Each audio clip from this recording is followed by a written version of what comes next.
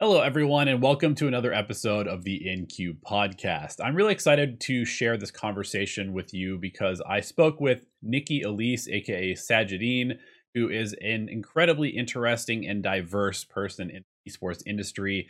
She has worked as a co owner of an esports organization, Digital Chaos. She has been a talent manager and player manager for a variety of players in the esports space. She has worked as a content creator, as an artist, as a host and caster, and has really kind of touched all various parts of the esports industry. And we got really deep into the business side of things. I was able to get a lot of insight out of her on what it's like to manage a professional esports team, what it's like to compete at the international in Dota 2, what it's like to work as a woman in the industry, and how to negotiate sponsorships and deals and put on a high prize pool tournament in esports, and what it takes to break into the industry as somebody from the outside with maybe not sort of a clear path through professional play into working in gaming and esports. And so I'm really excited for you guys to listen to this conversation. Thank you again for tuning in. And without further ado, let's go ahead and hop into the episode. I'm happy to have you on. How are you today, Thank first of you. all? I'm good, other than, it's enjoying the wonderful. We had this conversation, Arizona freaking extreme heat warning that we have. But I'm indoors, so I'm okay. And I have my iced coffee, so we're good. So yeah, Perfect. I'm ready to start my day. Ready to start my day. It's like 3 o'clock in the afternoon. But yeah. Gamer Yeah. schedule. That's just how it is. Exactly. Exactly. I mean, we are on EU qualifiers for any of the Dota people out there. So I am on True. EU time at the moment. And yeah, it's kind of weird, but normal at the same time. Exactly. So speaking of gaming and the gamer schedule, Mhm. what is sort of your background as far as like getting into gaming? What got you interested in esports and did Um, that path lead? so let's see. I mean, obviously gaming my whole life. God, I'm gonna age myself, but the oldest console I've owned was an Atari 2600, Okay. right? But that was my dad's, just to be clear. But that's the earliest console that I remember having. I didn't really play it. My hands were too small. But so gaming all my life, Mhm. owned almost all the consoles and whatnot. When the PC got our first PC when I was a kid, that really changed everything. Got into StarCraft, into Counter Strike, um, really into Counter Strike. I used to run like 1.6 servers with a bunch of people. We had like Okay. 6 servers. They were very popular, blah, blah, blah. It was awesome. Um, but for the most part, it was just mostly gaming, like some competitive games. I did play in Cal. I'm not going to say how far I got because I'm Oh not wow. very good, but I did do that. That's legit. Um, I mean, I remember Cal. I played ex- I wanted to get into like the Dota Cal League or the I think it was the Dota mm, or the Warcraft 3 Cal League because yeah. I'm like you. First PC game that I got really into was also StarCraft. Um, Mostly like use map setting stuff, but then Warcraft 3 came around and I Yeah. started grinding ladder and that and then Ah, Dota. there we go, there we go. Yeah. I only played like 5 games of I watched a lot of Dota, watching my brother play, but I mostly sat there annoying him playing Dota, which now that I have played Dota, I feel so bad. I feel so bad for how much torture I did to him. Imagine you have an older sister coming into your room, flicking your ear because she thinks it's funny while you're playing Dota. It's awful. I'm a terrible person. I digress. So I got into Twitch, honestly, was the big one that got me into the esports scene. I don't even think Dota was that because beta was not even out yet. League was just starting out on Twitch. And I'd be in my office at work in LA, and sometimes when there's a downtime or during my lunch, I'd pull up a Twitch stream and watch people play because I couldn't play video games. I worked full time. Mhm. I would come home late at night, like and wanting to play, nobody to play with because all my friends were like, "Oh yeah, we're done for the night." So I'd play by myself. So I'd be like, "All right, let me go. I'll start streaming." Then I streamed, the Gremlin hours, and people started watching. I was just looking for people to play with, and then that kind of snowballed into. getting more into the esports scene because I streamed Dota. I had some of the pro players would come in because I would host like little tournaments in my stream, and they would, Oh wow. not to name names, they would just come in here and sweep these tournaments as if like, why are you playing in these like no name tournaments that I'm running That's for my amazing. viewers, just so you're destroying it so you could win some skins and stuff. But we ended up all being good friends, these NA Dota goons, and Okay. they asked me like, oh, what do you do for a living? And I'm like, oh, I'm a talent agent. I do this. I handle contracts, blah, blah, blah. And then that's kind of how it started. Is I got messaged at one point. A player was like, hey, we have an offer from an esports org. Can you look this over for us? Because I know that you said that that's what you do, and we're not really sure if this is like legitimate or not. And kind of went from there. Snowballed, and yeah. Awesome. So a So lot of people I actually really want to reached dig into out that on a that. little bit more because Mhm. that has definitely been my perception of esports, which is that Yeah. I know that there are so many people who want to get into the industry because it's video games for a living. Hell yeah, right? Yeah. But what you just said there is like that's the way, is to bring a real world skill into an Mhm. industry that needs all these real world skills. Like you don't have to be a pro player to get into esports. You can be a Exactly. lawyer or an accountant, marketer, or like, a sports psychologist, like whatever. There's Mhm. everything is going to be needed that every other real world business as Yeah. esports continues to develop. So you getting in as a talent manager for esports makes a lot of sense because that's already what you were doing in Exactly. your regular life. So that's really cool. Um, so from there, you basically just kind of got more and more networking, I assume, right? That just led to more Yeah. and more opportunities because you have all of these real world developed skills that people are like, oh, Right. well, we need that also, right? Yeah, pretty much. It's a combination of having all of that already done. So that was a big, I guess, like my somewhat like bread and butter. And yes, like, I'm gonna say that the networking, I mean, the biggest networking would honestly just kind of meeting like my significant other, which he's also a Dota personality. He does content, Mhm. and we had a YouTube channel, and so I would assist with that stuff too, as far as like making that making looking at like the paperwork and the deals and the offers that would come in. But prior to, I would say, getting more involved until like captain's draft started, when we started running the captain's draft stuff. Mhm. Yeah, a lot of my involvement in esports was always doing deals for but honestly, I still do it today. I don't even advertise myself anymore, and I still get like, "Hey, are you still doing this?" No. Well, because so and so kind of needs help if you want to like help them out, and I can never say no. Mhm. So it just never goes, but it's just there. Mhm. Um, which it's like the momager mommy instinct in me, where I'm like, these boys, they need looking out a lot of Sure. times. So why not? I'm gonna just like do it. But yeah, it just kind of snowballed for there because doing the agent stuff, and then in combination with the big thing that we want, hey, I want to run a tournament. Me and Shannon wanted Suns fan wanted to run a tournament, and so we started talking about the idea of captain's draft. And he Mhm. wanted to do something with Syndra, like no matter what. So captain's draft was born, Mhm. and from its first inception, in what was it, like, the MLG player, oh, what was it, I don't even, that's we didn't even have it on Twitch for its first run, but it Oh, just kind really? of snowballed. For No, it wasn't.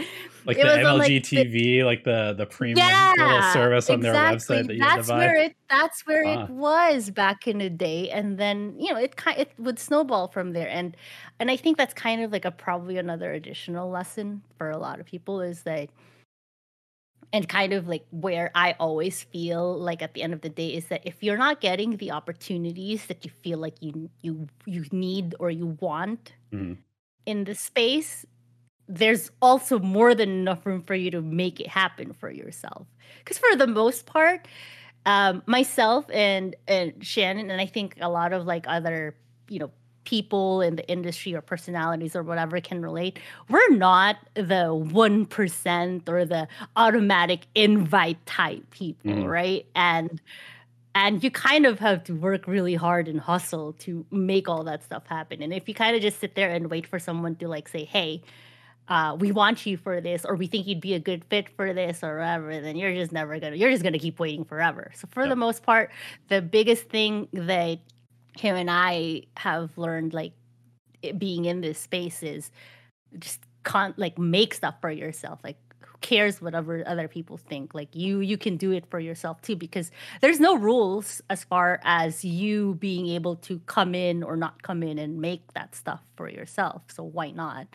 But it's kind of where we are. I mean, you get it too, right? You've made like how many like all of your content stuff, and then it just kind of goes from there. Yeah, I mean, you get it. That's the thing. Like, I guess I've probably told this story many times at this point, but like the way that I was able to build Dota Alchemy, for example, with Jenkins, was I looked at Dota content and okay, well, Purge does these patch note videos. This is like the biggest thing. Was Purge does these patch note videos. They're like 7 to 11 hours long. And because they're so long, they don't get uploaded until the following day after the patch. Right. Because it's just not possible. You can't upload an 11-hour video in one day. So if I just make a patch note video, 25 to 30 minutes long, and upload it an hour after the patch comes out, people will be searching on YouTube for it. That was like 0 to 25,000 subscribers was basically just that. So yeah, it is really just about finding the opportunity and putting in the work to make it happen. Because I mean, I'm just like a nobody in esports, right? I just decided back in like 6 years ago, hey, I would love to work in esports, and started making videos. Not huge, obviously, in the space, but I have essentially been a full-time content creator for 5 years, and that's good enough for me. You're a name enough. Like, you're a recognizable name enough in my space, in our spaces. So yeah, and Dota, I guess. Yeah. It's always like so weird, right? Like, especially when you kind of jump ship. You and I kind of on the same boat as far as like, Dota, this is our audience. They, for the most part, there's some recognition there. But then try like my Twitter like algorithms and what activations or whatever impressions get so destroyed trying to navigate the audience between Dota, Valorant, art, whatever else I want to tweet about. It's just like, man, I can't even look at you right now. It's so weird. But that's just the reality of it. Yeah, and every little niche has its own little insular fan base and following and that kind of stuff. And so it really is just like a matter of kind of finding the people that you want to talk to and then talking to them. Oh, yeah, for sure. So I guess I wanted to learn a little bit more about the you mentioned Captain's Draft. I don't know who all will eventually see this video, but Captain's Draft was a Dota tournament, right? And it was kind of a unique Dota tournament where instead of the regular Captain's Mode game type, it had a slight twist on it, but was still something that people would consider to be a competitive variant of the game. Yeah. So take me through like how you go from having an idea of wanting to put on a tournament to actually like getting teams to buy into the idea and then running the tournament. Oh man, yes. We knew at the time that everybody's just doing Captain's Mode, and we're like, okay, well, we're like, this is Dota Cinema, this is Suns Fan, and how can we do this to stand out? Because like otherwise, what's the point? Like we're just gonna be like every other tournament out there. And it's already built into the client, so it's not like we'd have to make things from scratch like we did with Elimination Mode. And so it's just kind of like, why not? So you just start things off like removing like the name or the idea. So say like you want to sit here and you're like, I want to run a tournament. It involves a lot of work because you are, unless you have like the body or the, what do you call it? Like the company to be able to spread out and assign like the tasks. You kind of have to start off with have a general idea of when you want to run it, and then you find your title sponsor because you need the money, unless you're gonna be insane like us and front some of that finances yourself, you need something to pay the players. Like, hey, this is the prize pool, blah blah blah. You need money to pay the talent and anybody else that you're gonna need, like admins and all of that stuff. So once you secure the title sponsor, then it becomes a little bit easier to kind of move forward. Okay, so it starts with money so that you can kind of attract, of course, the talent and the players first and foremost. Yeah, and at least for Captain's Draft, it was easy talent-wise because we already have the Sunsven and the Cinderin, so that's already like a pairing that that we had at the time. And if I remember correctly, I think we didn't even have any other casters for the first captain. It was literally just the two of them. That's funny. And we had invited teams. Yeah, I mean, for the Dota, we don't see this that often in Valorant, but at least in the Dota space, it's very common, pre-invited teams. If you can get a big name team to commit to your tournament, it becomes a lot easier to invite everybody else. Right. So with that, and then you do that with an attractive prize pool. It was a lot easier, definitely back then when the money requirements weren't as high as they are now. But even just looking at like the LAN for Captain's Draft when we did the Dota minor, we already had half the money because Valve fronts that, and then we needed to come up with our own.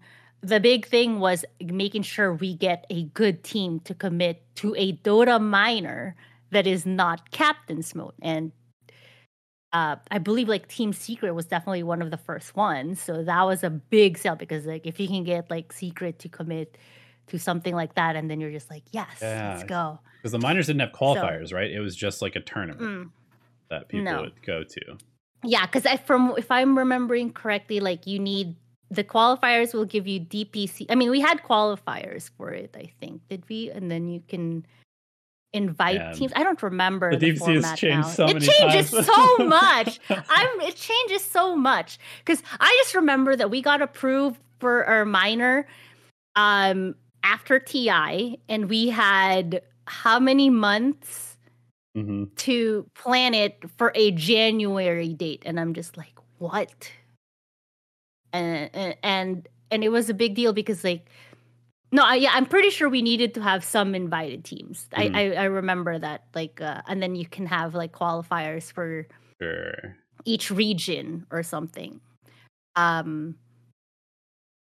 because that was like a big deal for us for people to participate in it, and then the points can be carried over to, it just kind of adds up, and I think that was kind of a drama situation at the time. Is that there's some teams that they want to. That were some teams were just always getting invited and just getting way more opportunities to play. Exactly, and then and then some teams like were like, well, how do we get DPC points if we can't even like play? It was a whole thing. That was because this was the first DPC season. I don't even know if you can get away with doing a Captain's Draft in the current iteration of the DPC, but back then we did it. So we're just like, hello, we're in, we're done, let's go. So but yeah, so. That's just kind of like how you start. You start with the money, and then you have the teams if you can get it done, or you just kind of go for a free for all. Because for Valorant, if we're going to look at that kind of ecosystem, it's kind of a free for all right now. And I know there's also specific rules. Like if you made it to like certain like level in the challengers, you can participate in some of the third party tournaments anymore and all that stuff. So it just kind of comes down to making sure you have a good enough prize pool, because the prize money is what dictates the caliber of the players and the skill level that's participating. And I think that applies for any esports. Yeah, that makes sense. And then having like a competent enough group of people running it, because if your behind the scenes is garbage, but the front facing of the tournament is good, then you're okay for the most part, unless you have someone that starts like vlogging or blogging how terrible you are as a tournament organizer. Those are the death traps, right? You don't want any of that. So it's also kind of depending on if you know and understand the people that you're working with, then you want to make sure that everybody as will come out of your event saying, there was some issues, but overall I had a good time and I wouldn't mind doing it again. Then as a tournament organizer, you're just like, yes, I did it. Pats on the back to everybody. Let's go again. And that's just kind of like how it starts. But yeah, money is the freaking driving force for everything in the industry. So sure. And there we are. What about the developers? Like how I mean, obviously Valve is notoriously hands-off with all of their games, but I assume if you're running a sanctioned event, you have to kind of run things by them as well as you're going through the process of organizing, as far as maybe even, do you have to do that with sponsors as well and everything, or? Yeah, so prior to the DPC, I'll just keep using Captain's Draft only because it's probably the best example of something that I've been a part of continuously, both in and out of the DPC system since how long was our first Captain's Draft? Was probably 2014, maybe earlier even.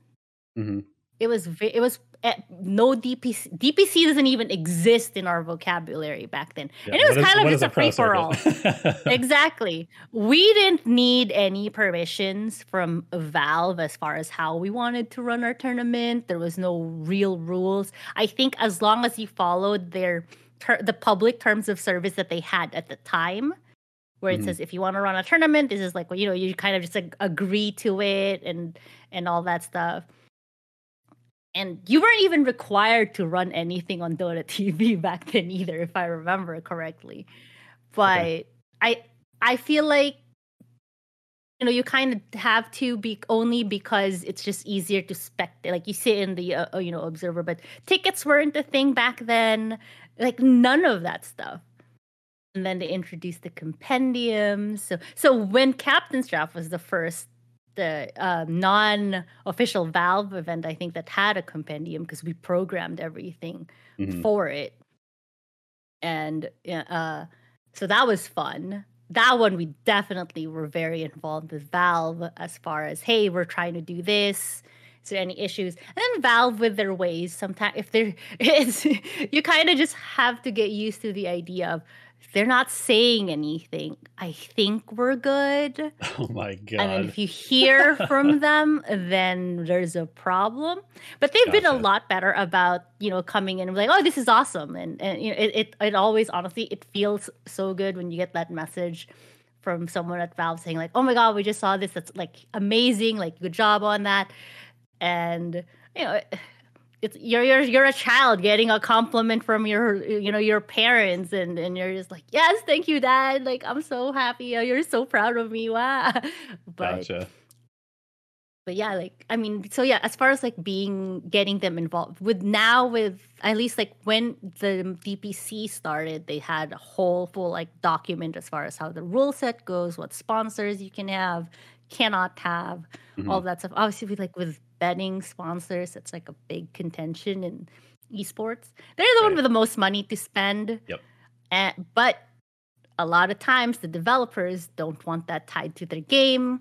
So it gets really hard to try and figure out, well, then where do we get that money? So it's a really weird ocean to navigate with that one. Yeah, I bet. I mean,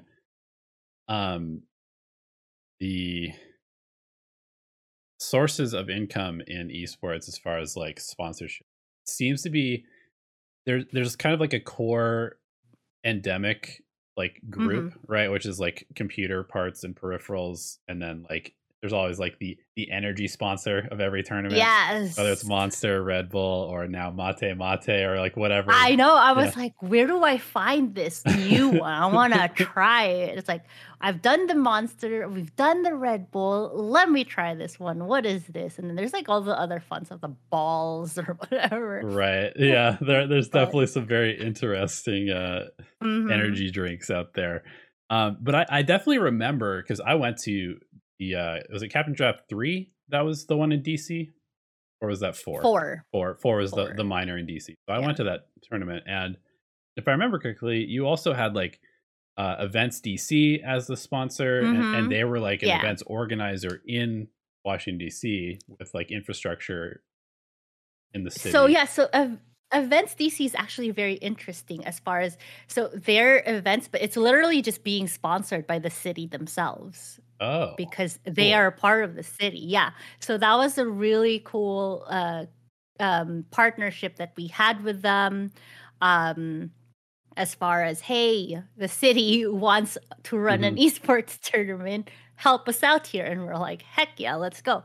So yeah, so I thought that was like very, very interesting as far as it's kind of like why our sponsorship content, if people didn't even realize it's technically sponsorship content, but not was this is all the fun stuff you can do at at DC. This is Right, the like going to the history of things. monuments and stuff like Going to that. the Okay, sure. exactly. So we're just promoting the city and I mean, I honestly, it was like probably like one of our most favorite like partnerships. And then we also had um NASA with Midas mode stuff. So there's Right. always just like those really random fun sponsorships that you can definitely bring in. I mean, non-endemics like they can be really really fun to work with. I feel like, and then eventually you can start looking at them as maybe they can be endemics in the scene because what actually defines an endemic? Um, we're seeing a lot more food Hmm. and food delivery services Which being kind of makes sense, sponsors right? in the Because you're scene. spending a lot of time in Mhm. your room, and like I don't want to get up and go Yeah, cook. I might as well order food. So exactly. those kind of make sense, but like with something like NASA or like the Oh, city yeah. of You're like, DC, like "What?" how does that pitch go? You know, like how do you pitch a brand like So that to be interested in esports? Obviously, just from I mean, both you and I know, and anybody who uses a little bit of logic can see that mhm. gamers are also other people, right? They have lives Right. outside of games, so they could be interested in anything. But how do you sell that interest or just kind of like the person outside of just the gamer to a sponsor?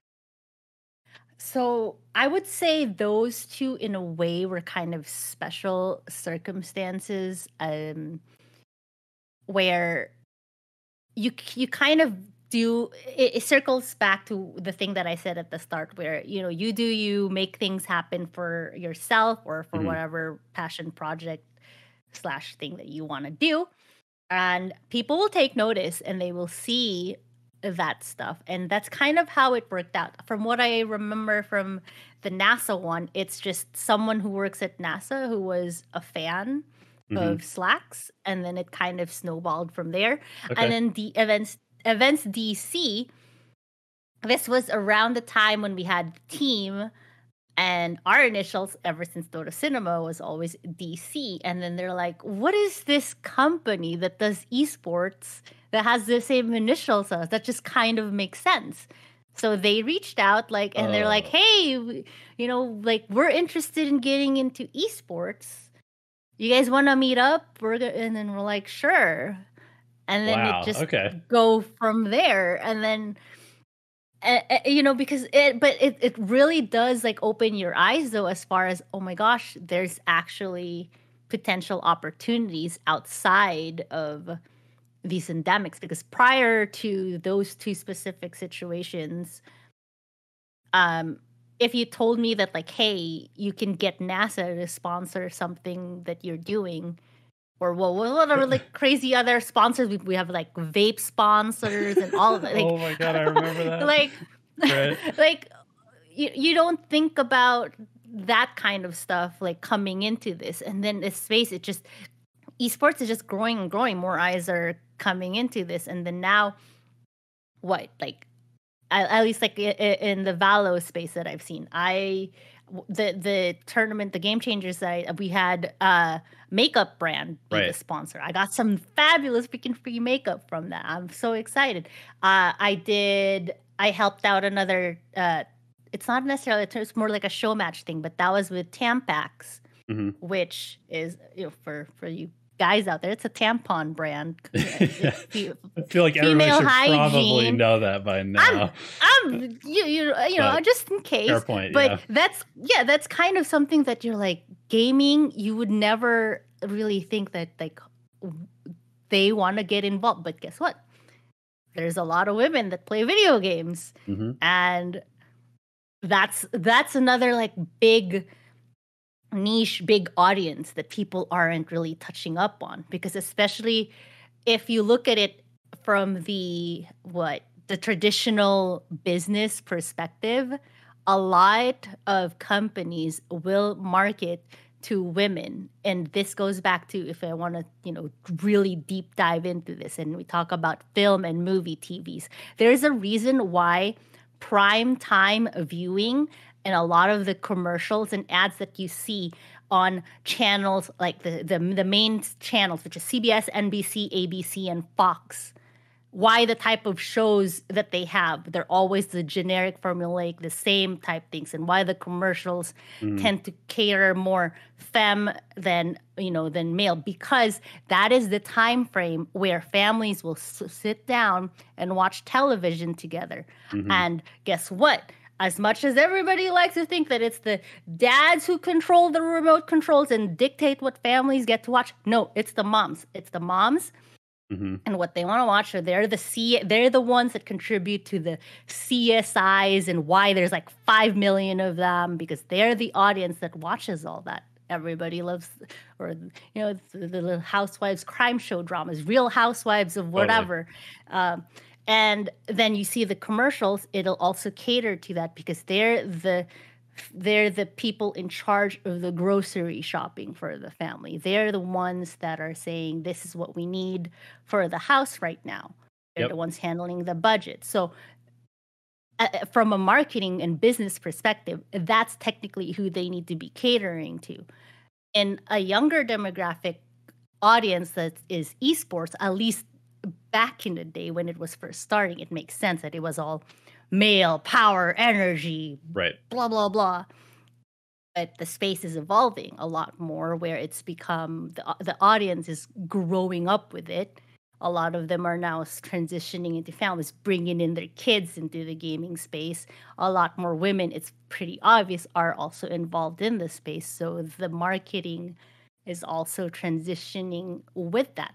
And it'll be interesting to see where it is, like even like a few more years down the road, when it's probably a lot more normalized or established, like compared, like if you compare it to like other sports, I guess. Yeah, so totally. We'll I remember seeing those sponsors for Game Changers. Like, oh my god, this makes so much sense. It's a women's only tournament. Why would you not have more feminine styled sponsors? Like, of course. That is exactly what you should do if you want the most out of your marketing dollar.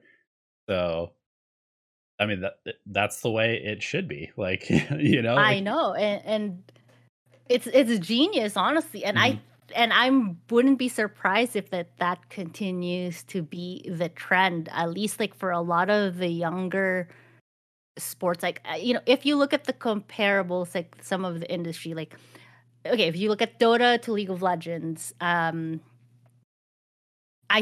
there's definitely, I think, a divide or a visible difference as far as the demographics for both.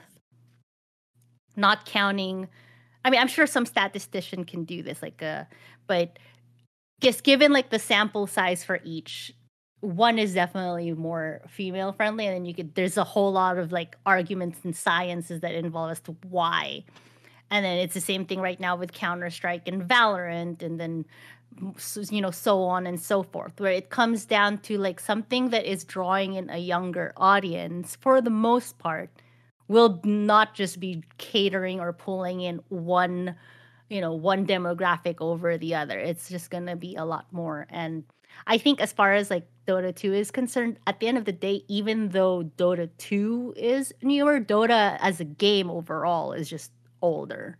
And totally. I think that's a contributing factor as to why that the audience is the way it is. It's also a lot more, what's the word? Like, we're so compacted, we're insular. Right? It's a very insular. We're insular. So that's another big one for sure. I think that affects it as far as like being able to market and sponsor or sell Dota in particular compared to like other tournaments, but it's doable. It's just hard. Right. Yeah. I mean, I think if I were to just, because I mean, I've obviously run Dota channels, and now I have a Valorant channel as well. And even there, I think the it's a very small amount, but if I look at the viewership in Dota, it was like maybe 1%, 0.9% was female or something like that out of, Yeah. millions and millions of views. And on Valorant, I'm like pretty close to 6%, I think, which Mm, sounds like a very small amount, but the difference between those two is huge. And right. and also like the age demographics, I think Dota was like very much 18 to like 35. It was like skewing. I think Wow. the Yeah. biggest audience in Dota was like the 25 to like 30-year-old at this point, whereas Valorant, it's like 14 to 20 is like the biggest chunk. I know. So Yeah, that's always my favorite, getting killed by a 10-year-old, and I'm just like, "Yeah, okay, thanks. I feel very old. You're welcome." Just like right. Cool. oh. Well, that's awesome. I mean, I've dealt a little bit with sponsorships. I've always kind of stayed away from it for the most part with like content sponsorships, because Mhm, anytime you do that kind of thing on like a content channel, and you've been a content creator as well, so mhm. but you kind of dilute things a little bit. It's like I like to think of it as you have your audience has sort of like built up a, I don't know, like a bank account of goodwill, Yeah. just through giving them content for free that they enjoy. And then if you kind of stick like a, I don't know, Raid Shadow Legends ad in the middle of a Dota video, they're going to be like, wait, Right, what is this? But because you have right. this goodwill built up, you can kind of like withdraw from your bank account a sponsorship. But then you have to kind of like Yeah, make it back up to them and refill your bank account again. exactly, exactly.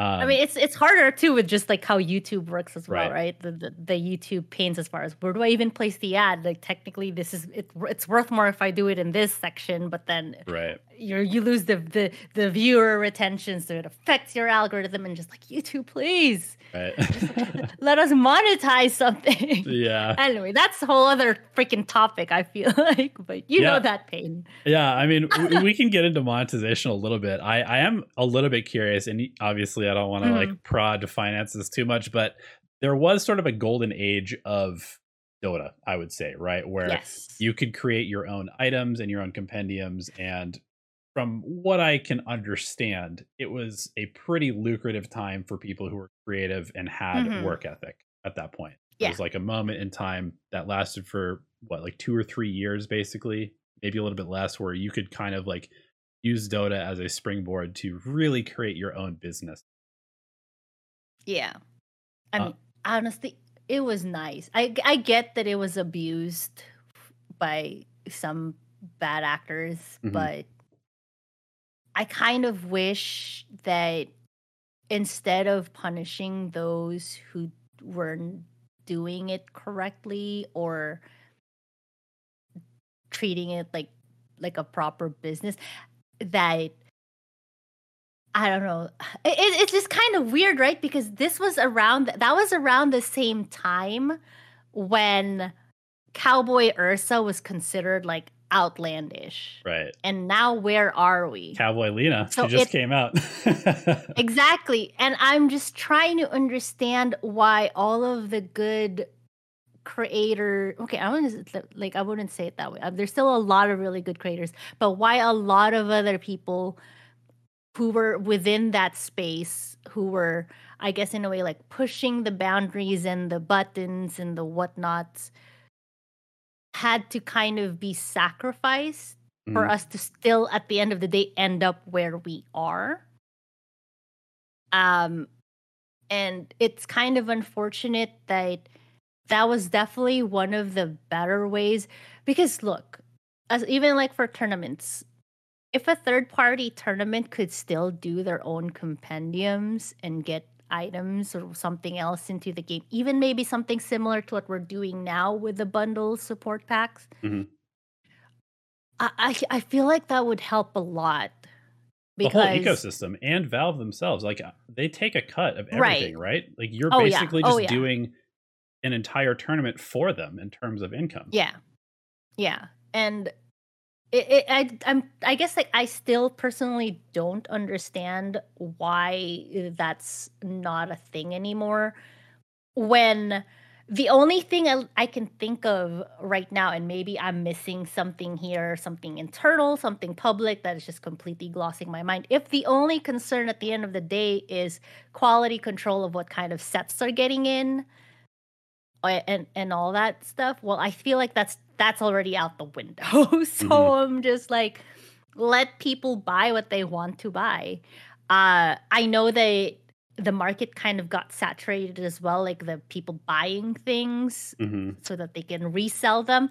That part, honestly, you know, I don't really care for that aspect of it. If people are trying to do it that way, if anything, that kind of ruined stuff for a lot of people too, was the hoarding and the whatnot. Yeah, But I really wonder whether there was some sort of thing where, sorry to cut you off, but like no, no, the no. Steam market has its own sort of like item resale Yeah. ecosystem, but is that it really that big an income piece for Valve to for them to not want that to be saturated with new stuff that's also just being bought for the first time and giving them maybe even a bigger cut than the little Steam Right. sales?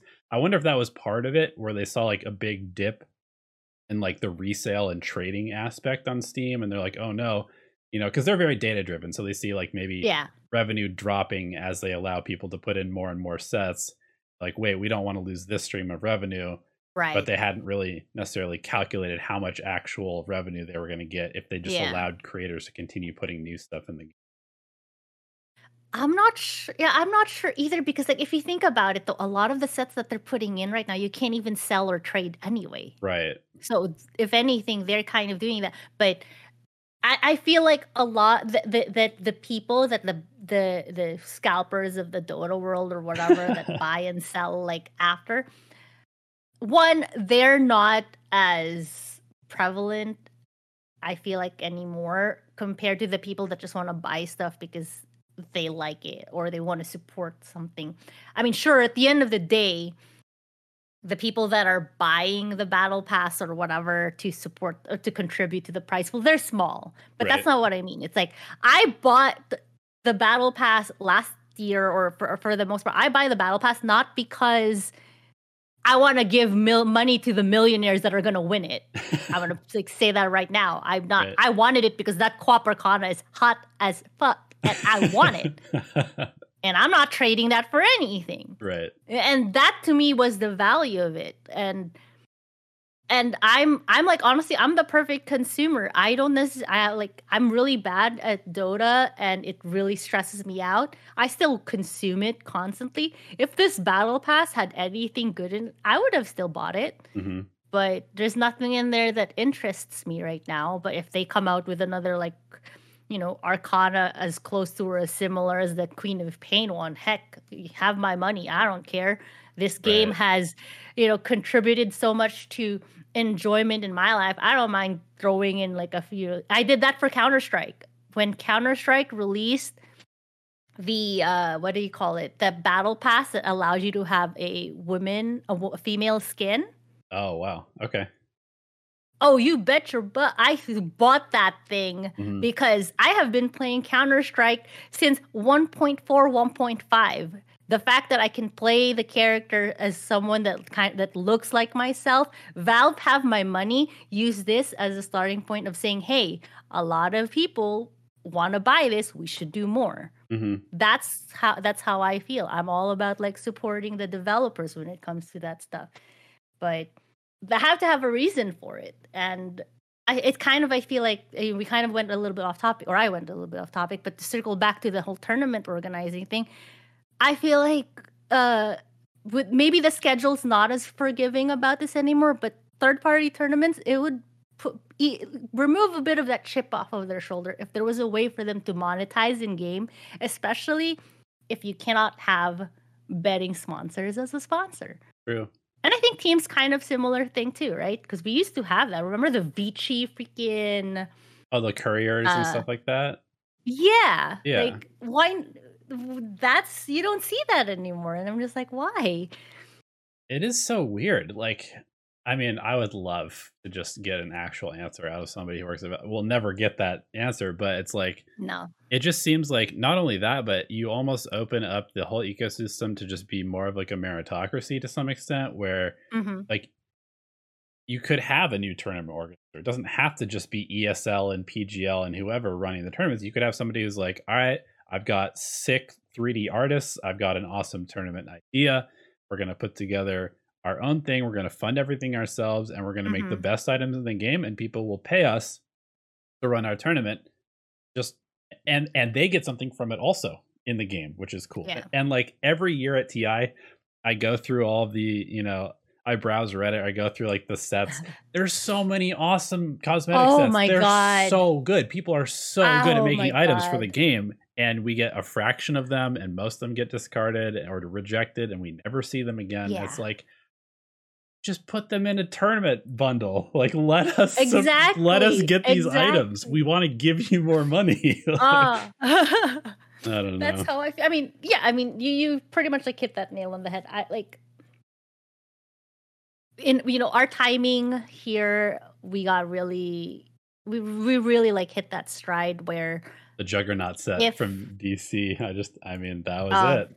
That was it. It was, yeah, that was part of our compendium. And, you know, I feel like I don't know where we would be in this space if we were not able to do that. And I'm just trying to imagine how much more involved we could be in that space if we're still allowed to do stuff like that, as well as kind of, I don't know. Like you said, I feel like there's room for the big boys, the big orgs, the big TOs, and the medium-sized ones. But for the medium-sized ones, and smaller ones, it's definitely a lot harder now to stay within that space. Besides having to deal with the insane like DPC, or even like, you know, the acronyms of the role. Even on Valorant, it's kind of in a similar space. The DPC and VCT schedule to find a way to come into this, but and be able to find a way to like monetize things if you can't really, if you're not like the type of like person who has those connections to the sponsors and all that. And it's hard. It's hard to get into it without like having all of that stuff. So, and not impossible, but it is a lot harder now, I feel like, compared to before. Yeah, that makes sense. Okay, I want to shift gears a little bit. Yeah. Tell me what it's like to own an esports. Oh man. So this was like the way we go about it. Was always been a dream to have our own team, and we're like, hey, you know, we'll find a way to make it happen. And after, I want to say, what is it, like after our, maybe was it second captain's draft is kind of when we seriously pursued it. And then we eventually, what was it, like TI 4, TI 5, or whatever, having to start those meetings with the players. Hey, we're gonna form an org. All right, would you be interested? The infamous after party conversations. Yeah, exactly. we were a part of all of that. You know, going to the after parties and the after party breakfasts, and then trying. At the time, I feel like it's, you know, when you're a TI, especially, and you're looking at like all of the people having breakfast or lunches or drinks together, and you're just like, why are they having lunches and drinks with those people? And then you see me and Sunspan having lunches and drinks with players, and people are like, the fuck? And then out of nowhere, we're like, oh. But yeah, so I thought that was interesting. One of the biggest concerns to start was, you think anybody's going to take us seriously enough to want to be part of our team? Okay. And hey, lo and behold, you know, things happen. I mean, that was what the AUY getting kicked out of EG. And we're just like, whoa, holy shit. Hey, Curtis, what's up? Sorry to hear about You're just like messaging him, talking to all of these like players. And and then it just kind of suddenly happens, and then you're like, all right, this is the roster. This is like, we'll let you know if we're gonna go with you. We had a couple of options, then eventually it ended up, and then you wake up and then you're like, holy crap, we have a team. Now what? And I assume it's kind of like also running a tournament where you need to have like a title sponsor. You need to have like that core player that's going to attract other players to come play with them. Yeah, we had an investor on top of like ours, so we kind of used some of our like some of the earnings that we've had from like being part of the workshop and the earnings from tournaments that doesn't exist really, but it's let's put that out there right now. But yeah, so and then on top of that with the investor, because we just didn't want to be another small org just trying to come into this, which honestly, kind of considering it, maybe wouldn't have been so bad. But Shannon and I were the go big or go home type people, and we wanted to kind of go out there with we have a team and it's these guys and it's gonna be amazing and blah blah blah. We wanted to be reputable from the start, only because it's a combination of, especially for Shannon, like he's somewhat of a name. It's tied with another sort of a name, which is Dota Cinema. We wanted to keep it DC. Oh man, the amount of agonizing for names and even like clearing it with different people. What do you guys think of this name? What do you guys think of this name? Trying to compare. Well, like our name, like, oh, that sounds so cheesy. Like, what is that? Like, well, what, you think like Evil Geniuses is a good name? Like, really? you're just like, any name sounds like until like it's not established is a questionable name, right? Yeah, we TSM, really could have been Team Solomid. Like, exactly. What does that even mean? Exactly. But now, I'm not even kidding. We went through all of the amount of time just coming up with it. We could have been Dinosaur Commandos, man. I'm still so sad about that. Sick. I mean, Unicorns of Love. That's a legitimate LCS team or LEC or whatever. Exactly. So. I'm not even kidding. I was like selling Dinosaur Commandos so hard only because of the merch opportunities for it. Hell yeah. And oh my God. The only thing Shannon cared about was it had to have the Sun's colors. So there we are. So we had DC. It had to be DC because it had to be tied to the company, like Dota Cinema and everything in between. Make sure that all of that gets carried over. And as much, and the announcement video got a lot of flack. But like looking back and like if you think about it, at the end of the day, the way we branded and marketed the team, and it kind of even carried over when it became Chaos by itself, was that it's the brand, because that was I think a big thing that was an issue, especially in the Dota space at the time, was the players as individuals. There's not a lot of there's no reason to kind of be in love with a team. Like I wanted what I have about Team Liquid, where it doesn't matter what their roster is. I will be a Team Liquid fan, but I wasn't like that because of Dota. I was like that because of StarCraft. Right. So the idea was we need to come up with a team or an org that it doesn't matter which players are in our org, the fans will remain fans. And how do we do that? What's the constant here besides the team itself? And at the time, we're like, well, let's leverage Shannon, Suns fan, being the owner of this, because he does have, his small following, the Dota Cinema following.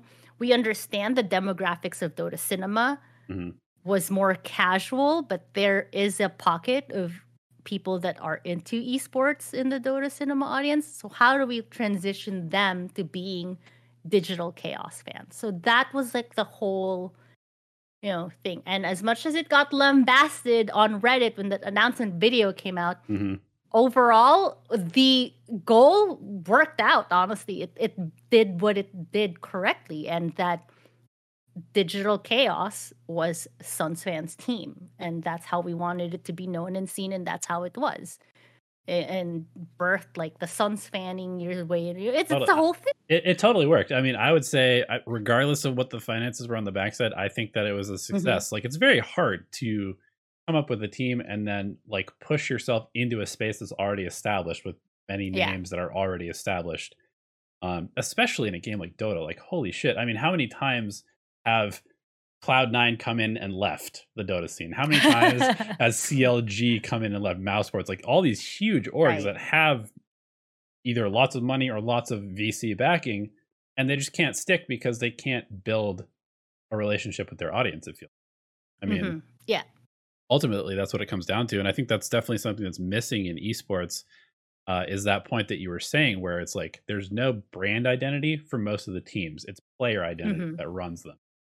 Right. Brand identity is what allows you to become the NFL or the NBA. Like, if you don't have the teams that actually hold the fans, there's no way you'll ever stick around. Period. Right.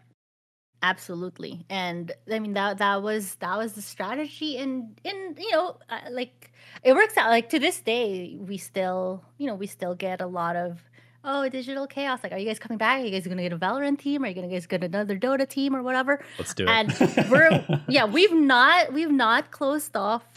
I mean, barring some legalities and whatnot, our idea or mentality as far as having another team down the road, it's not closed. But we also learned a lot from doing that.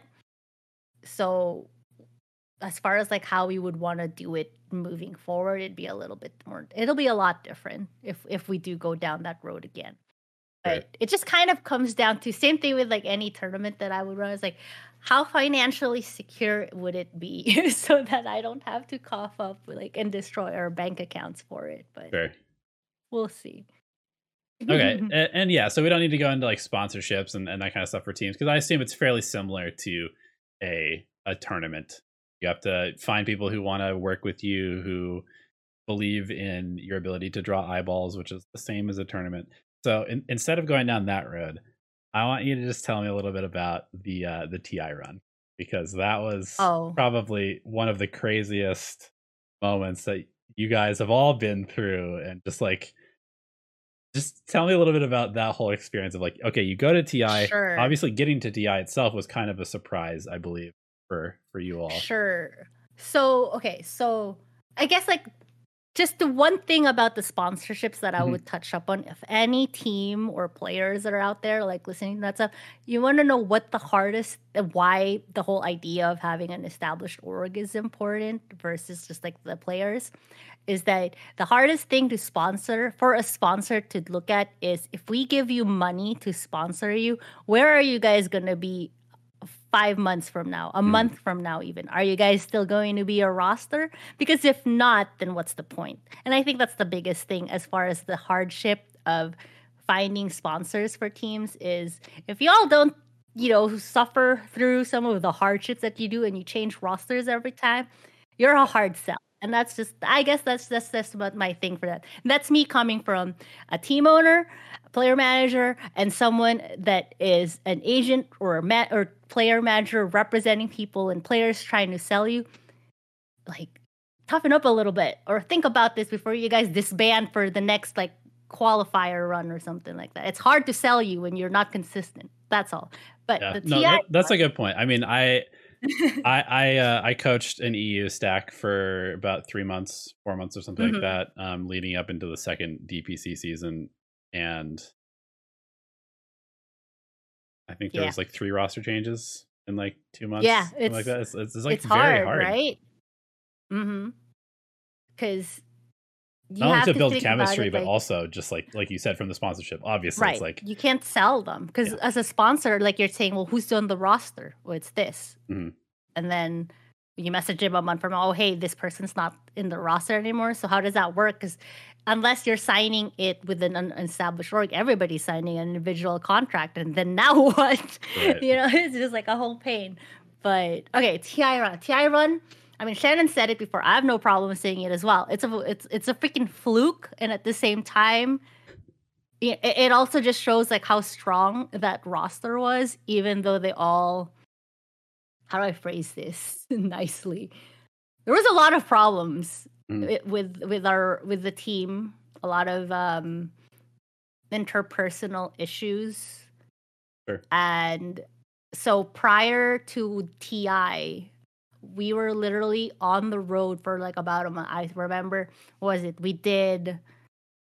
I don't remember being home for like a month because we were doing a bunch of qualifiers, and then we did what was it?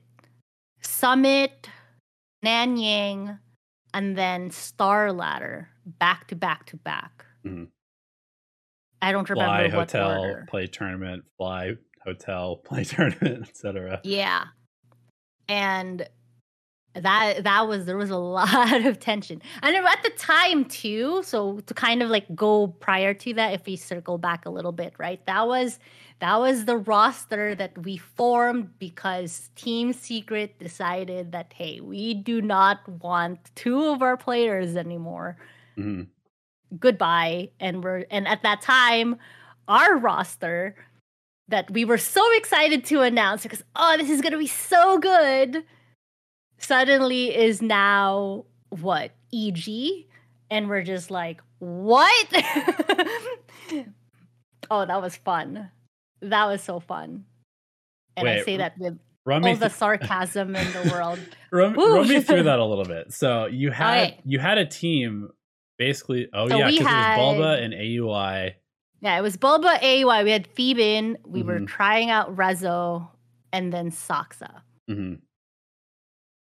And we've been scrimming. It was amazing. They were gelling so well. It was looking so good. Mm-hmm. And we're like, oh my God, this is gonna this is the fucking roster. I don't know if I'm allowed. This is a roster. It's gonna be so good. Oh, we go to bed. The next day, we're supposed to plan because the roster locks are like at the end of the week. The next day, we're like, all right, what do we do? Or we should plan our announcement video. And then we got the, hey guys, we need to talk. Oh my God. What? Because it was around the time when I think EG announced their roster changes. We didn't think it would affect us. Mm-hmm. And like that was the day before. EG announced like the roster shakeup, like so and so left or whatever. And then we were already gelling. It was great. And then we had we need to talk.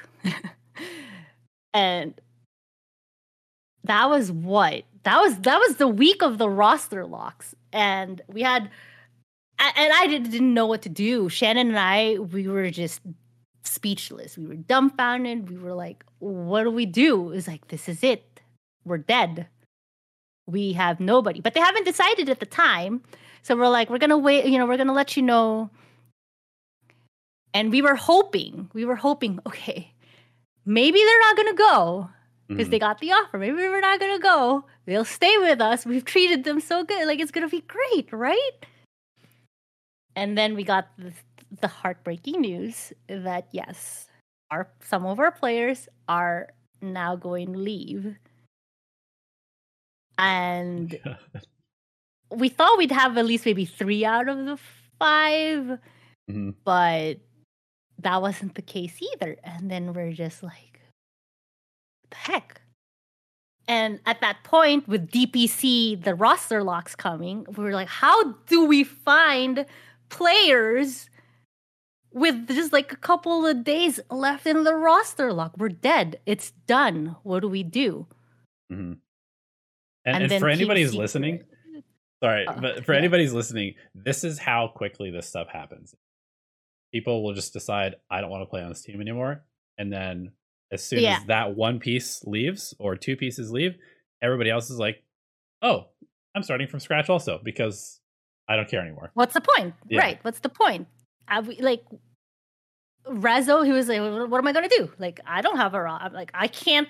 We're all in literally the same boat. We can't. Who do we find Right. At this point. And then Shannon was like, well, maybe we can try to build around Rezo. If he finds a stack, we can just sign them. All of these things. And then Team Secret announces that Missouri and Weehaw are no longer with Team Secret. We're like, what? And I cannot even begin to tell you how much scrambling and messaging we did and didn't do. Rezo was like doing his things. And then apparently we weren't even the only options for them as a stack when they formed. Because I think Moo at the time also was. And we're just like, what? It was just everybody was kind of scrambling. We had, I want to say, 2 days to the roster lock, if that, maybe less. Oh my god! Because they got dropped 2 days before the I remember it was a big drama. It was crazy. Mm-hmm. And then I don't even know how it worked out, but it did. And then they're like, all right, let's do this. And that's so crazy. And at that point, because Misery and we were in Europe, right? Because they were playing for a European team. So it's Rezo and Saksa. Right. That was our stack. Our NA stack was 4 Europeans and Moo.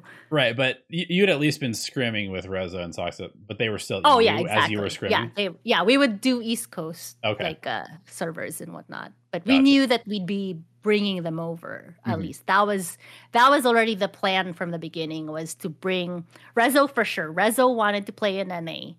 And we're like, okay, we'll bring you over. So I was already actually dealing with that, and then Saksa became available. So we're like, okay, let's, definitely, if you're interested in coming over here, we'd love to do. Because one of the biggest things that Shannon and I were very old school. We're like, we want a team house. If we have a team, we want a team house. So we got a team house. And we flew everybody over. That was fun. Oh man, boys, being a mother, being a team manager / mother has made me I'm not having kids for a very long time, if at all, after that situation. Let me just say that.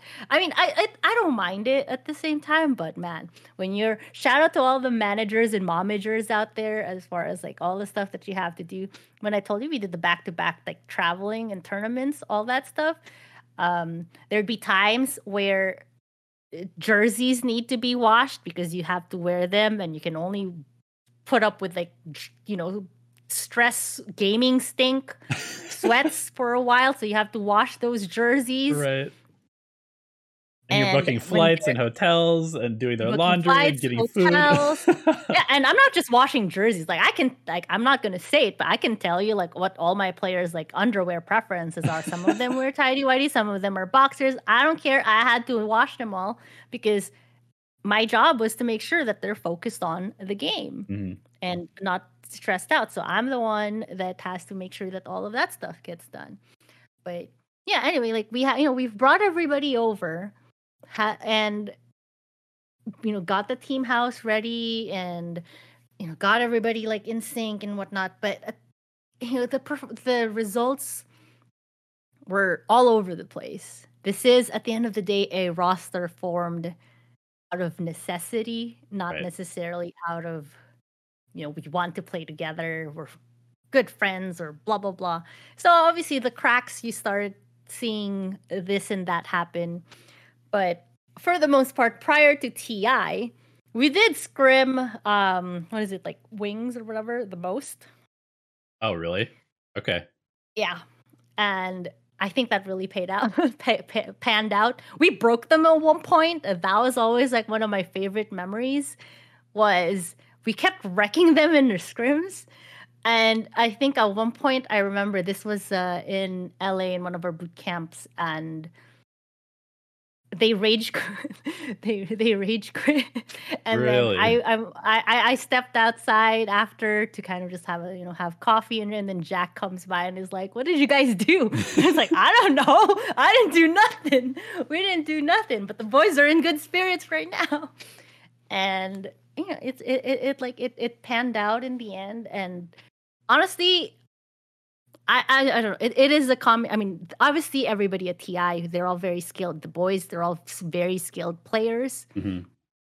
And TI, it just does something to people, to teams, and it's a make or break. And I can tell you right now that prior to TI, if a team could be in rock bottom, that's where we would have been. There was a lot of disarray behind the scenes. At that point, we had 2 coaches because, you know, some coaches are for some players and then another coach is for some other. It was a whole thing.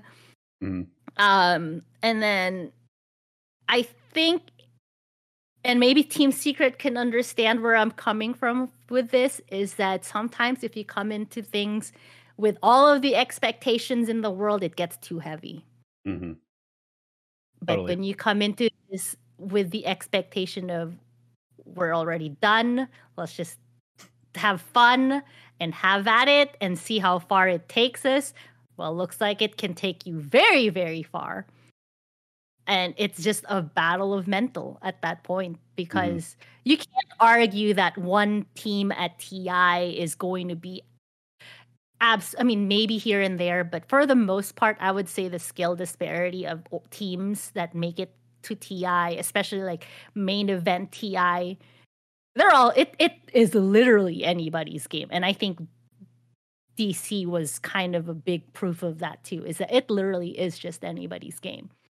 And that's why TI and esports, like for the most part, is so exciting when it comes to that stuff. So that's the TI run, I think, for in the best way to explain it. Nothing to lose, so you take it all the way. Okay, so you guys lose to Wings in upper bracket round 1, and then you have to go all the way through the lower bracket back to the grand finals to play Wings again.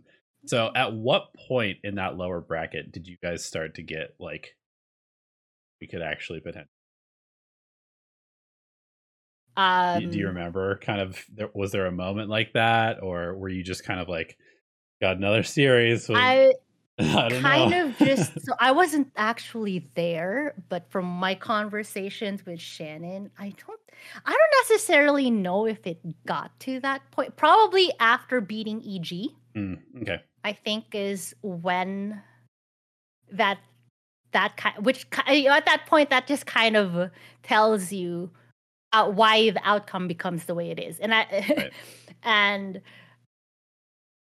I mean it still like kind of went almost like all the way too. So I don't know. It's a tough one.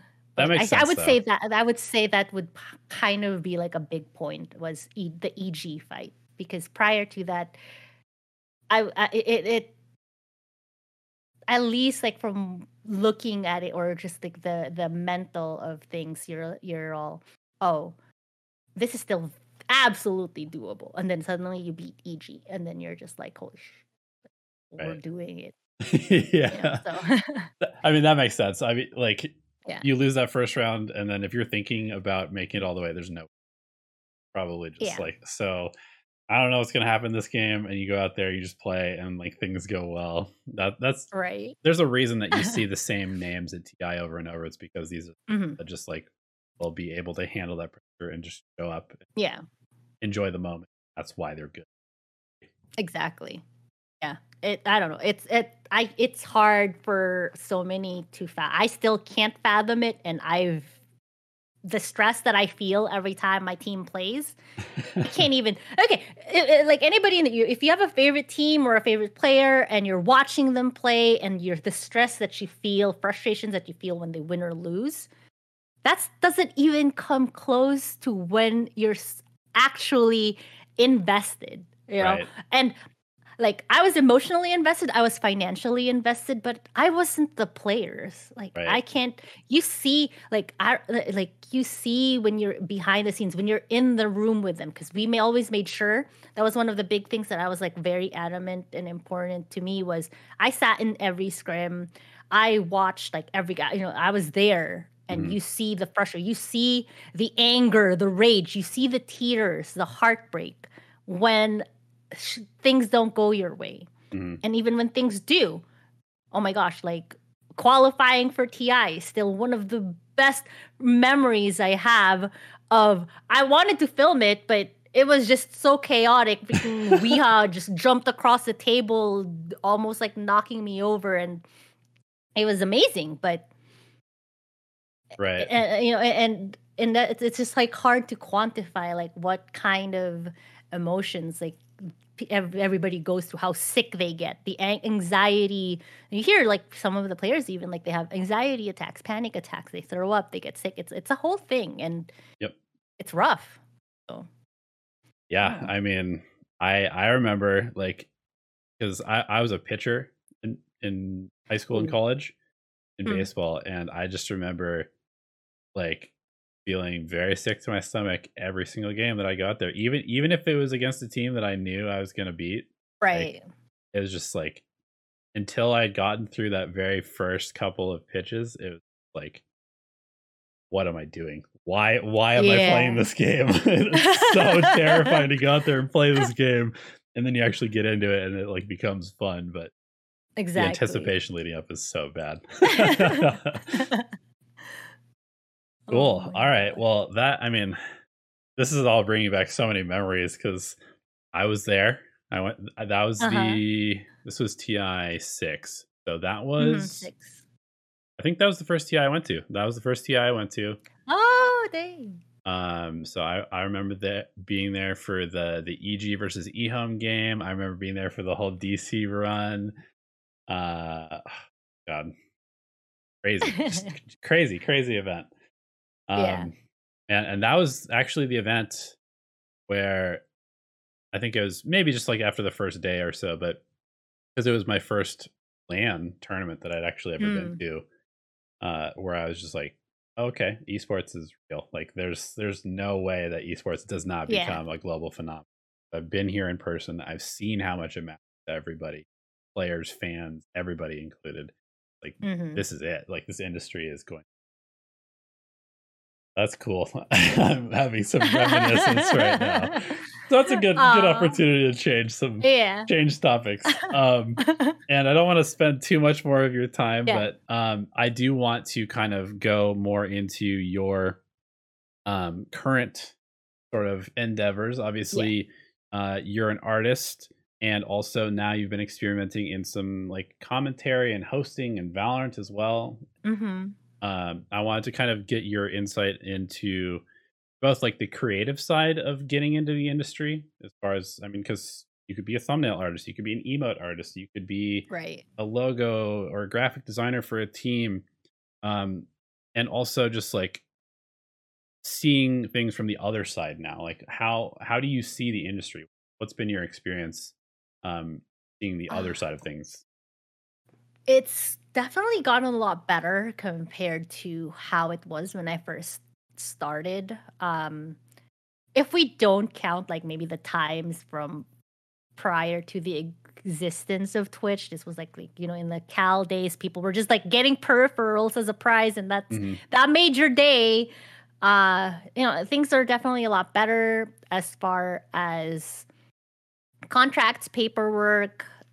Um, we're not there yet necessarily, so just comparing it to how it was for me in Hollywood, it's so standardized, and there's even like there's laws involved when it comes to how businesses operated under Hollywood. But at the same time, I mean, Hollywood is a very old industry compared to esports. Hmm. So we're getting there. We see the attempts, and you see the attempts constantly of other people trying to get in, but some of the attempts, they're not as good. It's going to be a little hard to break into the old guard of this is how we do things Hmm. versus this is how we should be doing things. And having had my foot in both, I can see why. Because not everything that was done, you know, business like in Hollywood is necessarily the right thing. I feel like there's some things that we can adopt, but paperwork, contracts, definitely important. The thing is, enforcing it's still very hard. It's not like we didn't have contracts with the players in DC when Hmm. when I did it, but players are still free to leave. Because what am I supposed to do? What are we supposed to do if they want to leave? You just buy them out, And that's what the buyout clause is for. And I think that's Mm. important if you're, an esports org or something. That needs to be on there. That way you don't get Have them leave a effed. important Right, asset. Yeah, just exactly. completely gone. Totally. Um, but at the same time, as a player, and same thing, like having too much of a, and we've seen that issue, like long-term contracts and all that stuff. There's a good like it has to be worth it, and there are agents and managers that everybody can talk to and reach out to, and lawyers, and I highly encourage anybody out there like listening to do that. It doesn't matter how big or small that deal is. You need to have someone that knows what they're doing look into it if you're not well versed with it, because there's so many things that people don't even pay attention to. They just look at the dollar signs and they're like, "Oh, that seems good." But then they don't do the actual like reading of everything else and how much they're giving up Hmm. for that dollar sign. And then at the end of the day, if you look at the actual overall thing, you're like, "Oh, that's not even a lot after all, because I'm having to give up so much for so long." Right. And whether it's me or to anybody else, like that's the beauty about like this space, is that there's so many people out there that are legitimately willing to help with or without a fee. Hmm. um and I think that's another thing, is a lot of people need to get used to the idea of paying for service, paying for work. um I rarely do favors here and there, as far as like, "Oh, let me read your contract for free." I mean, Sure. I'll, if I'm well enough, but even if it's not me, like anybody else out there, I tell you, hey, if you're an up and coming player about to get signed by an org, reach out, pay an agent or a lawyer to look over your stuff. The money that you're spending now is going to save you so much headache down the road Hmm. later. And it's like, if your org that you're dealing with doesn't like the idea of you bringing in someone that is supposed to look out for your interests, that's a huge red flag already. And I say this with emphasis, any reputable org will want you to lawyer up, will want you to have an agent. They will not be scared Hmm. about. I'm not even kidding. I have organizations like team orgs, and players will recommend players to reach out to me if they don't have representation. Hmm. Will recommend them to their other agent or lawyers or wherever. They'll pass that information along because they know this is how the business is done. They're looking out for their own interests, and other people are looking out for theirs. And if they don't want you to do that for yourself, then that's a big red flag, and you need to run away. It doesn't matter how much money they're offering you, because at the end of the day, money being offered means jack unless they're actually paying you. We've seen Yep. that countless of times, right? You're like, Yep. what, GSC or whatever, have they paid people yet? Nope. I don't know. Probably not. Guessing no, right? No, I don't think so. No. So, I mean, even today, even with all of these horror stories, it still happens. Like it's mhm, everybody knows that this is something that happens in the industry, and it still happens. So yeah. I completely agree that when it comes, and that's a huge thing that esports needs to do to be like a Mhm, really reputable industry, is that it needs to be standardized. Like yeah. agent talks to agent, lawyer talks to lawyer, like, and as sort of like old world as that might seem to all the zoomers that are up and coming, it's like there's a reason that this has been done for Right. hundreds of years at this point, Yeah. over a variety of different industries, is that Mhm. there's just certain things that you can't really sacrifice on, right? No. Yeah. No.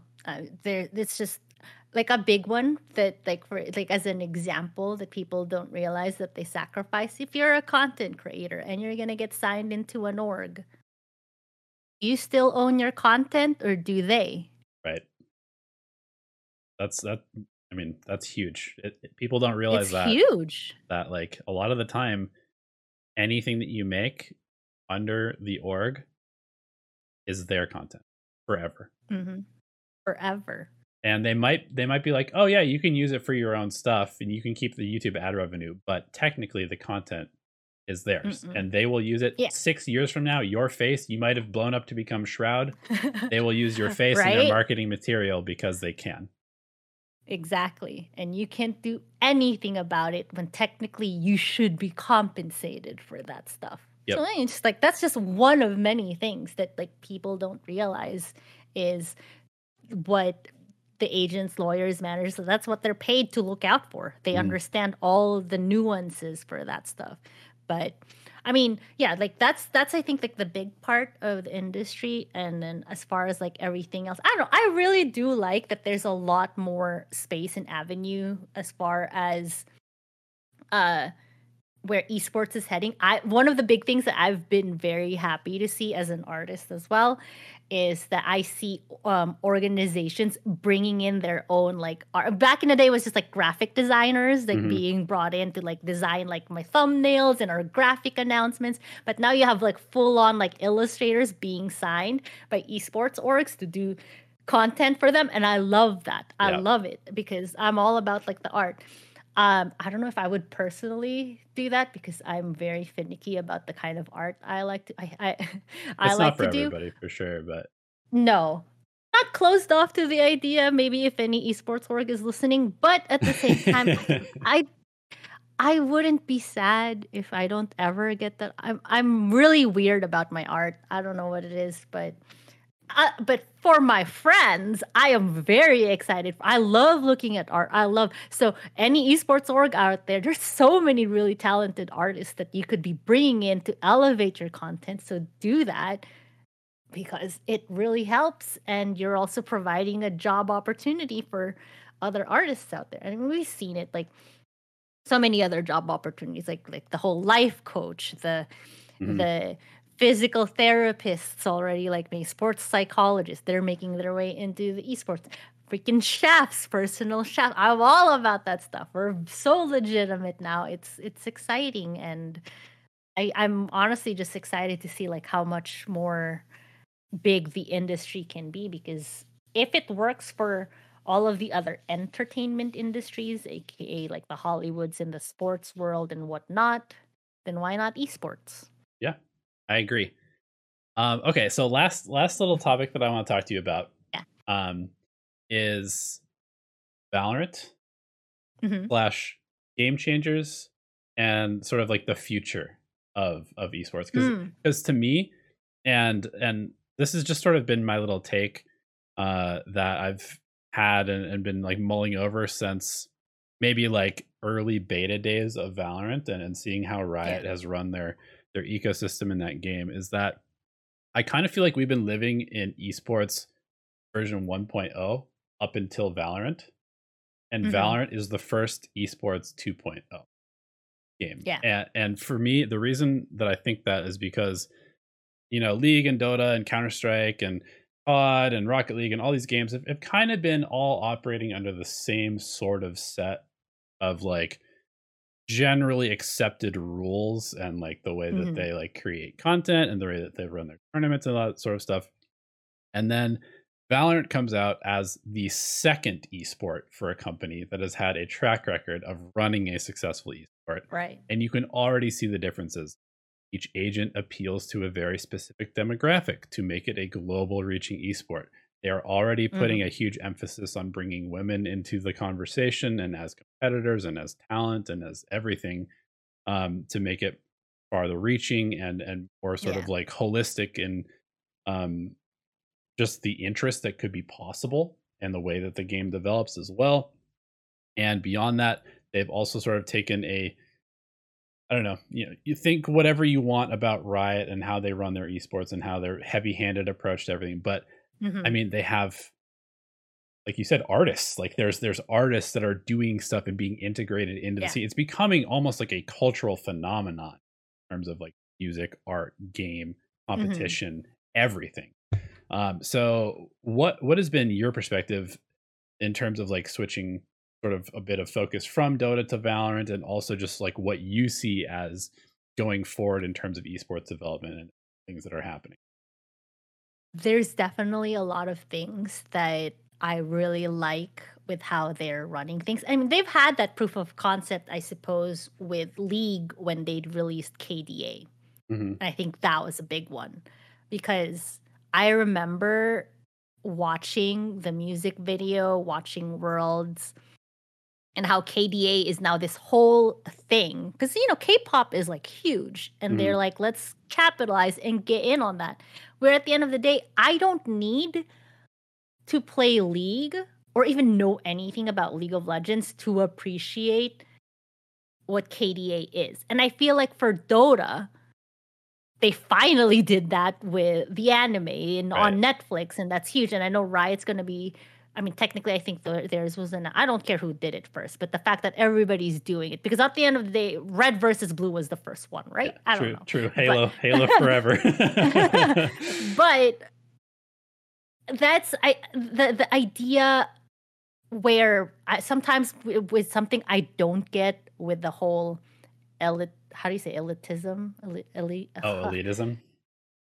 Yeah, that one with some people in gaming is why don't you like bringing new people or new or other demographics in? Because it's only ever going to do good things for the game when you have more players coming in. Mm-hmm. And if you're a game dev, that's what you want. And I think like KDA did that to start. Whereas like when you look at the life cycle of the game that is League, same thing with the life cycle that is Dota, because I remember seeing a thread where a lot of people came in because the anime brought them back in or introduced them to it and they wanted to check it out. You're like, oh, let me try this out. And it's kind of the same thing. So I think Valorant does a really good job for that. Whereas a lot of people, especially a lot of males, do not understand what it's like when everybody asks, why do women like to play support? I don't like to play support. I just like to play characters that look pretty or that look like me or that can cater to my power fantasy of, hey, I could be this person. I could be that person. And I'm sorry, at the end of the day, no male character really makes me feel that way. Women characters do because I'm a woman. So I like to be able to pick a character that kind of mirrors or represents me or what I can be. Mm-hmm. And Valorant does a really good job of that. There's really strong, powerful, kick-ass women on there that I enjoy playing. Mm-hmm. And they're really fun to play. And then Riot kind of took it to a whole new level by, they created this esports ecosystem, this tournament system, and then made a sister to that is Game Changers that allows and encourages women to compete. And everybody keeps bringing up, they're not as good. They're not as good. Well, that's the thing. We're still starting.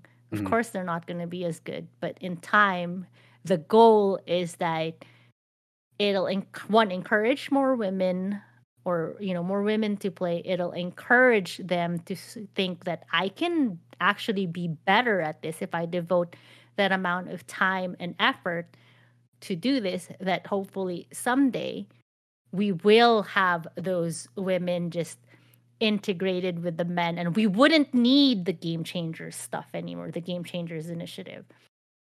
And I would love to see something like this for Dota. I know there's always those attempts. Mm-hmm. We've had the Dota Valkyries, the Deso Ladies, and all of that stuff.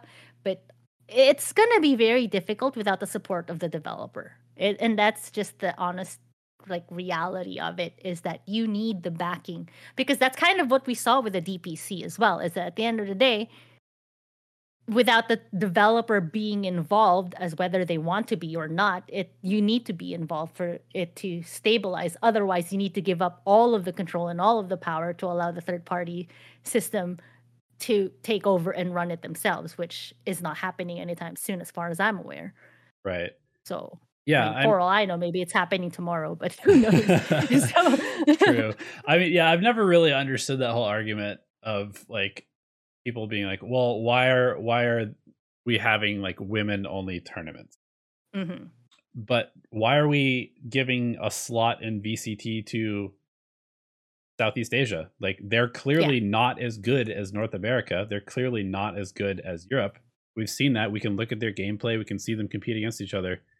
But at the end of the day, we want them to be able to be as good. And so Right. you have to give It's them a slot. You have to give them access to good yeah. competition and to have something to strive for. Otherwise, you're just going to lose that entire audience and that entire like potential of players, and who knows what kind of ecosystem will spring up from broadening, bringing more to it. Yeah, I mean, we've come witness to it with DPC. Hmm. Everybody literally said that when South America got a Yeah, DPC slot, and they're like, why? They're so bad. They're so bad. They're so awful. Look at where we are. 3 South American teams at TI, crazy stuff. Exactly. And they Exactly. deserve to be there, to be honest, at this point. Like it's not Mm-hmm. just like a pity slot. Like it, I mean, No, in the beginning it might have been a little bit of that. They certainly were not as good, but it didn't take very long for them to suddenly no. become a really relevant region. And I mean, the player base is enormous in South America. It Them and is. Russia basically carry Dota at this point in terms of viewership. Exactly. So Exactly. Exactly. I mean, and that's the all the proof that you need to like show anybody. It doesn't mhm, have to necessarily, well, if you give a region or a demographic the opportunity to constantly try to fill that space, they will eventually catch up and mhm. be better. Because if South America in the DPC did not have their own slot, they'd constantly would have to compete in NA, At like 100 then ping and or like at all, right, at yeah. 100 ping, it's not fair to them. And I feel like it even circling back to DC and how, yeah, sure, it kind of panned out the way it did, but when we brought in European players to NA, they're bringing in a different region's knowledge and skill set into a region and injecting that, and then you kind of saw the same thing happen when NA and EU players started filling in slots in the South American DPC. All of the other orgs and players, that's who they're learning from. Mhm, So you're scrimming and learning against these people, and then eventually your skill level is going to go up. And if we translate that to like things like game changers, I've said it like many times in different like various formats. Teams like the female teams, the women's teams, eventually you don't want to only be playing in game changers or other female only tournaments. You want to start signing up for all of the other ones. But will you get wrecked in the beginning? Sure. But the only way to get better is to play against people who are better than you, mhm. so that you can learn from them. You can incorporate that knowledge and that information that you get. And at the end of the day, scrims, they're fun, they're great, they're supposed to be a learning experience, but they're not the same thing as actually being in an actual competitive or tournament setting. And use game changers and use all of the other female tournaments that are popping up to kind of start, do as a stepping stone. But eventually, your goal or the goal needs to be, I want to be, a VCT champion. And it doesn't matter necessarily what roster or what org I'll be a part of. I just want to be good enough to be up there. I want to be the next, like, Tens or Boaster or whoever. Or if in Dota, you want to be the next, like, I don't know, puppy or something. Like, why not? Yeah, Why not? Like, totally. I mean, I consume a lot of Valorant content, and I watched mhm, an interview with Cloud9, Mel, and Alexis, mhm. and they were like, these other teams need to start playing VCT. Yeah, And they were the first team that really went out there in VCT, and they got wrecked initially, and then they started getting wrecked less. They started getting wrecked less, and then they beat some like tier 2 all men's teams, mhm. and then they go play in game changers and they just destroy everybody because they got Exactly, owned by better players and learned from it, and then owned other people. And like that's just how competition works. Like you exactly. don't get better unless you actually challenge yourself. But same time, if there is sort of like a perception initially that you cannot compete, it's very hard to go for it Yeah, and like reach your full yeah, potential. So that's why something like game changers is important, because it and like the buzzword of like safe spaces and stuff like that, it is kind of like that because it allows you to feel or at least like feel out what it is to be a competitor Hmm. first in Right. sort of an environment that is more supportive than most. You don't have to necessarily feel as much pressure, just because I can imagine for a woman playing a competitive video game, really in any space, in any game, Hmm. there's just always going to be some extra element of pressure to perform, just Yeah. because of the stereotypes that still exist in gaming spaces. Um, For no, for sure, for sure. yeah, I mean, and if the men out there still can, I mean, I'm just gonna keep circling it back to South America DPC slots. Like prior totally. to South America having their own DPC slots, what they're representing South American teams, they're representing Peru, Brazil, playing in tournaments where they're forced to play in USCs. No, you tell it like you guys have. Do people even realize like there was no tournaments really that would cater to their server Hmm. needs ever? Yeah. So you're already playing at a disadvantage coming into that. So how do you say that you are just as good to compete when you're coming into it at a disadvantage? Yeah. That's how being in a minority region or a minority gender even like that's the disparity that you kind of have to address. So when you create that safe space or even just a space that allows you to play in a region with your proper ping, guess what? It makes a huge difference. Yep. Huge difference. And then suddenly the improvements start showing and then you start being better and then you can come into this and put yourself in a more level position, aka the land situation, and then that's where you know you could really strut your stuff. So I don't know, it works, and anybody that says otherwise, like that's I think that's the thing that you need to pay attention to right now is at least for our Dota audience, South American DPC system, and I wouldn't be surprised. Riot sees stuff like that happen, and that's why VCT regions exist like so consistently, and they're so like pocketed because you have to have that. Yeah. It's so important. 100%. Okay, so I just want to say thank you for joining me. Mhm. This has been super enlightening. I hope other people who are watching and listening have learned some stuff from it. I do have two little Yes. tiny nugget final questions for you. First of which is, since you have worn so many hats, to use a very Mm. cliche term, what is the thing in your esports journey so far, or your gaming journey, that you are personally kind of like the most proud of?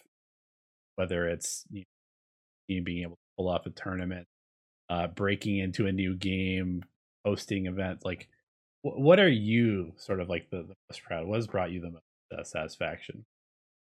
Captain's Draft 4, the Dota minor. Okay. I was a large scale LAN that involved large scale money, Hmm. and not even exaggerating, for majority of that tournament development, uh I did like most of the work on my own, Hmm. and I would not recommend that for anybody, but literal blood, sweat, and tears. One of my most memorable, what it was that like inside out, like core memories is standing in our living room when we weren't sure if we were gonna get one of our sponsors to pull through, if Captain's Draft, the LAN was still going to happen. And I was crying to Shannon saying, I don't know if we can do this. And then we were worried that we were going to have to come crawling to Valve and say, this, sorry, we turns out we can't do this. And then eventually it worked out. And then did all of, did everything. Like I was the project manager, tournament organizer. I literally did all of the hospitality. I was the set designer. I designed the trope. I did everything. Like everything that my skill set was capable of doing, I implemented it on there so that given that we had to already cough up so much of our money, it saves money that I only had to do it for myself and not have to hire it out. And after all of this stress, that was done and it was wrapped up, and the reception for the most part was very positive. Even with all of the hiccups, like the freaking weather. Oh my god, it was so cold. Why was DC having the worst weather? Like, were you there after? Because I'm not even kidding. It was 70 degrees the day after the tournament. And I'm like, why? Why? It was like, what? It was like 15 degrees or something like that. Or like even lower. It was like the craziest like weather anomaly that like they had. And then it was like 60, 70 degrees the day after the tournament. It was beautiful and sunny. And I'm just like, you couldn't have done this during my tournament week? Really? God, why? But it doesn't matter. At the end of the day, despite all of that, despite like our tech issues and we had to do that freaking Phil. Oh my God. It was good and it turned out well and learned a lot of lessons from it. But at the end of the day, and I don't do this often. This is like something that if I had a therapist, they would tell me, you need to start owning your stuff more, which I'm trying to do. And Shannon's been kind of helpful with like helping me do that too, because I'm always like so used to just being, this is Shannon, and that's his, like he gets the spotlight. I'll be in the background, always supportive. But like that was my thing. That was my baby. I gave birth to it with all of the struggles, and there you go out into the world, graduated with a mango in your hands. Well up, like so. Yeah, that to me, out of everything I've ever done, that's probably my biggest like awesome accomplishment. Do I want to do it again? I don't know. maybe with like some more set in stone backing and all that stuff. Exactly. Awesome. Exactly. Okay, so final question before I let you go is just what are you the most excited about for the future of gaming and sports? What do you see maybe in the next like 2 to 3, even 5, or even 10 years? What is on the horizon, or what would you like to see happen? I would like to see us on primetime TV. I know where esports is like on ESPN sometimes, on like TBS, cable, or something like that. But I feel like, although I don't know how this is going to work, since I feel like it's pretty backwards, because we're seeing major sports coming into like the streaming space. Yeah, totally. But I still think it would be cool to have, I don't know, maybe like TI on NBC or something like that. Have like freaking like what Bob Costas announcing it or something. Can you imagine? I don't know. Man. It comes full circle. I feel like you still need both. Mm-hmm. And honestly, okay. It might be an accompaniment to that, but maybe the thing that I do want to see, and it's going to happen no matter what, because the audience will just keep getting older. It's just how normalized esports is going to be moving forward, where if someone says, oh, I want to be a professional player for Dota, people aren't going to be like, what? Or you play video games for a living? What? Now it's getting there, but eventually it's just going to be so normalized to the same point. Like nobody bats an eye when you say, talk about the NBA or MLB or anything like that. It's so normal. Yeah, you don't have to be a fan, but you get it. It's there. That's great. What I see. Yeah, I totally get that. I mean, even now, like people ask me what I do. Oh, I'm a media producer. I make YouTube videos. Yeah, exactly. You come up with all of the Yeah. crazy titles, right? What other crazy titles like have like I make video content on YouTube. Every time YouTube I think is my go-to because Twitch it kind of is still like a little back and forth, especially given some of the things happening with Twitch right now. YouTube is always still like a safer thing to Yeah. say. Or I don't know, like I'm a content like I stream on Twitch and they look up Twitch and I'm like, you do that? And I'm like, no, not that. Not that stream, no. Not me. It's all good. But yeah, or I play video games for a living. No, actually my big one, because like we have like our Dota stuff, like our skin or displayed, like our it's like, oh yeah, I design stuff for video games. Okay, That's nice. like I work in the video game industry. I design. Works. I'm a video game designer, and I can't get into it because how do I explain the monetization of the workshop? I'm like, Right. so Then it's like people buy digital items, they don't actually. Right. right. All right, never mind. Let's cut that one off. Totally. Oh my god. Okay, thank you so much, Nikki. I really appreciate all your Mhm. insight, and I hope everybody else enjoyed this conversation as much as I did. With that being said, where can people find you? Do you have anything that you want to plug as far as like what should people check out about what you're doing? Probably just. I mean, the thing I keep the most up to date is probably like my Twitter. I'm really, as someone who works in, entertainment slash social media, I'm really good with everybody else's social media. I'm really bad with mine, but Twitter is the one that I keep the most up to date, I suppose. But yeah, so I guess that's it. And honestly, I'm anywhere on the web. It's just Sajideen. Okay. Yeah.